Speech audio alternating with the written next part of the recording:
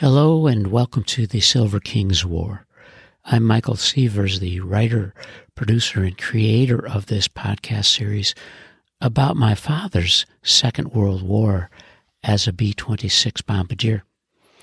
Today we continue in the Silver Kings letters, Dearest Ones, from Europe in September of 1945. Our hero, who had hoped to be home and a civilian again in Birmingham, Alabama, remains caught in the chaos of trying to get men home from Europe to the States. And he remains in France, but in a different location, as he writes from Le Havre, a port city, on September 10th, 1945. It's been almost a month since he has written to his family. My dearest ones, first of all, let me assure you that I am in the best of health. I haven't written for some time, so I have no doubt you have been worrying as usual. I won't apologize for not writing, for my feelings are far from being apologetic. So many damn inexcusable things have happened. My ill-tempered manner has burst forth like a raging, roaring mass of water. My locale has changed since my last letter, but that's about all that can be said for it. 200 of us came here from Le Bourg on August 18th to be quartered here in tents in a tent city known as Lucky Strike, a processing area for the port of Le Havre. Upon leaving Le Bourg, it was taken for granted by all that this would be our last stop, as it naturally should be, because from here the troops board the boats. Well, that was 3 weeks ago, during which time we have lived in dirt, believing we were actually going home from day to day. Yet the days passed, and men were shipped out, but we only continued to sit. Finally, this morning, the suspense was broken, and believe me, what was told to us really rocked us on our heels. 61 days en route, and now we're going back to the same point at which this whole mess began. It's as difficult for me to take as I imagine it is for you to understand. I'll go back a bit and explain. Maybe it will clarify the situation for you. When I left the bomber group, my orders read I was to return to the States for rehabilitation. After arriving at Le Bourg, for some unknown reason, shipments were curtailed. Then, when orders finally came through after 5 weeks of waiting, I was thrown in with a bunch of men who were going home for redeployment. This was okay until the war in Japan ended and the policy changed to get the high point men home first. This is what screwed everything up, because half our men had enough points for discharge while the others didn't have. Now all of us have to return to Le Bourg to be screened, which brings us up to date with the result that the time spent here was wasted. Fortunately, I have 85 points, which is just enough to send me home unless something else happens to change it. But the men with less than 85 will probably be sent back into Germany for occupation. I suppose they are the ones to be pitied after being so close to home, but I can't feel sorry for anyone but myself.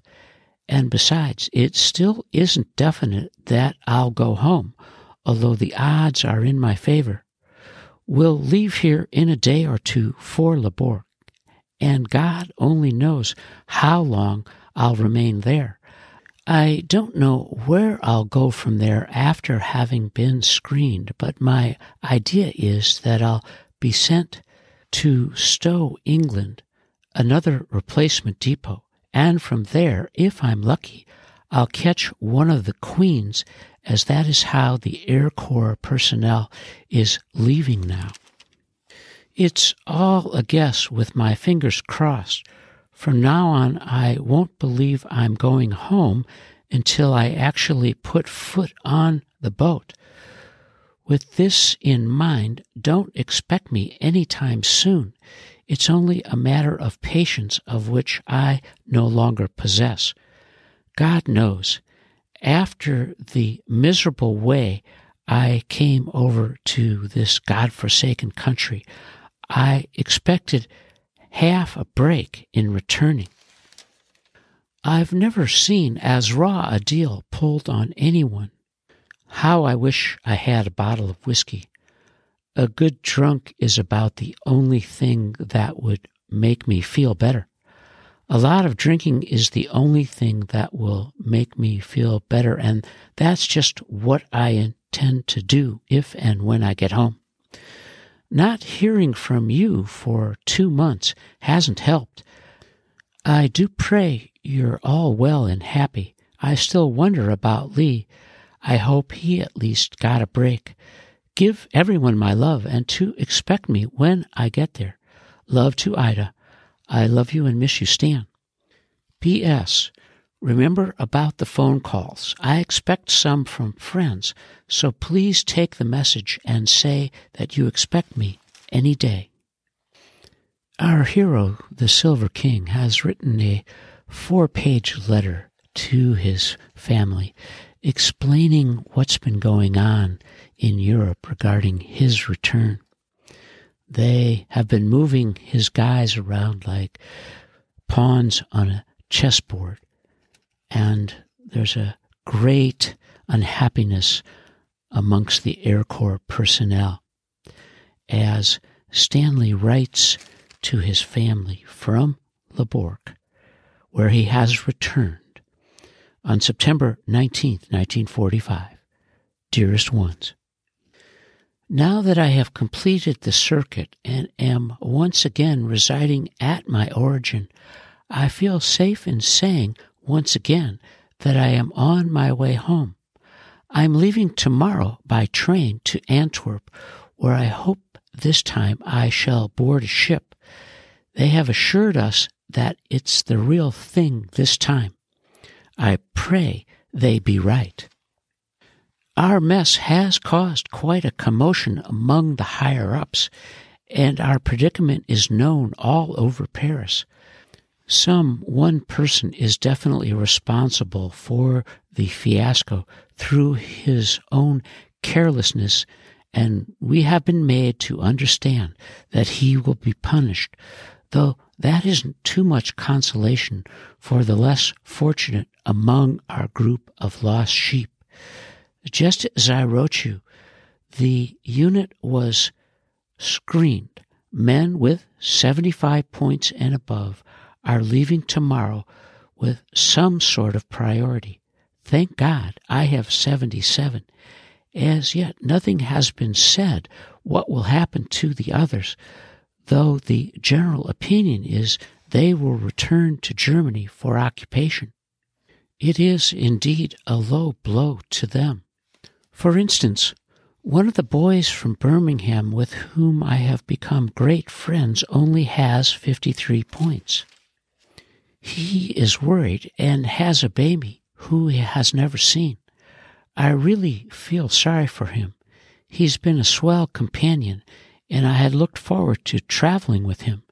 He is Herbie Ziegler. Perhaps you know his father of Ziegler's Sausages. If all goes well, I should be in New York about the second week in October. This is purely a guess, so don't go rushing to New York. I might not even get into the city. Stay home, and I'll call you from the first phone I find and let you know all the details. I pray you're both well and happy. God forbid that anything has happened and you couldn't get in touch with me.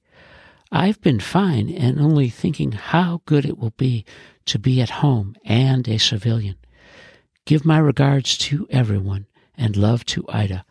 I love you and miss you, Stan.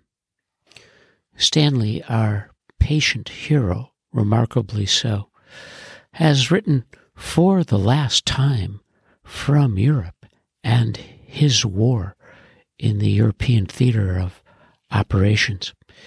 It's late September of 1945, and he is about to board a ship from Antwerp. And he's hopeful of being in New York City by mid-October. And we have reached the end of Stanley's letters, Dearest Ones, from his entire time in Europe during the Second World War. And as our hero, the Silver King, returns to the States by crossing the Atlantic Ocean from Europe almost precisely a year to the day that he sailed on the Queen Mary from New York Harbor to England to enter his war. We will consider the entirety of Stanley's hundreds of letters written from the day he got on a train in Nashville in 1943 to his return to New York Harbor in October of 1945 through an epilogue of Dearest Ones. And I thank you for listening to Stanley's letters, and I hope you will consider the epilogue. And you have been listening to the Silver King's War.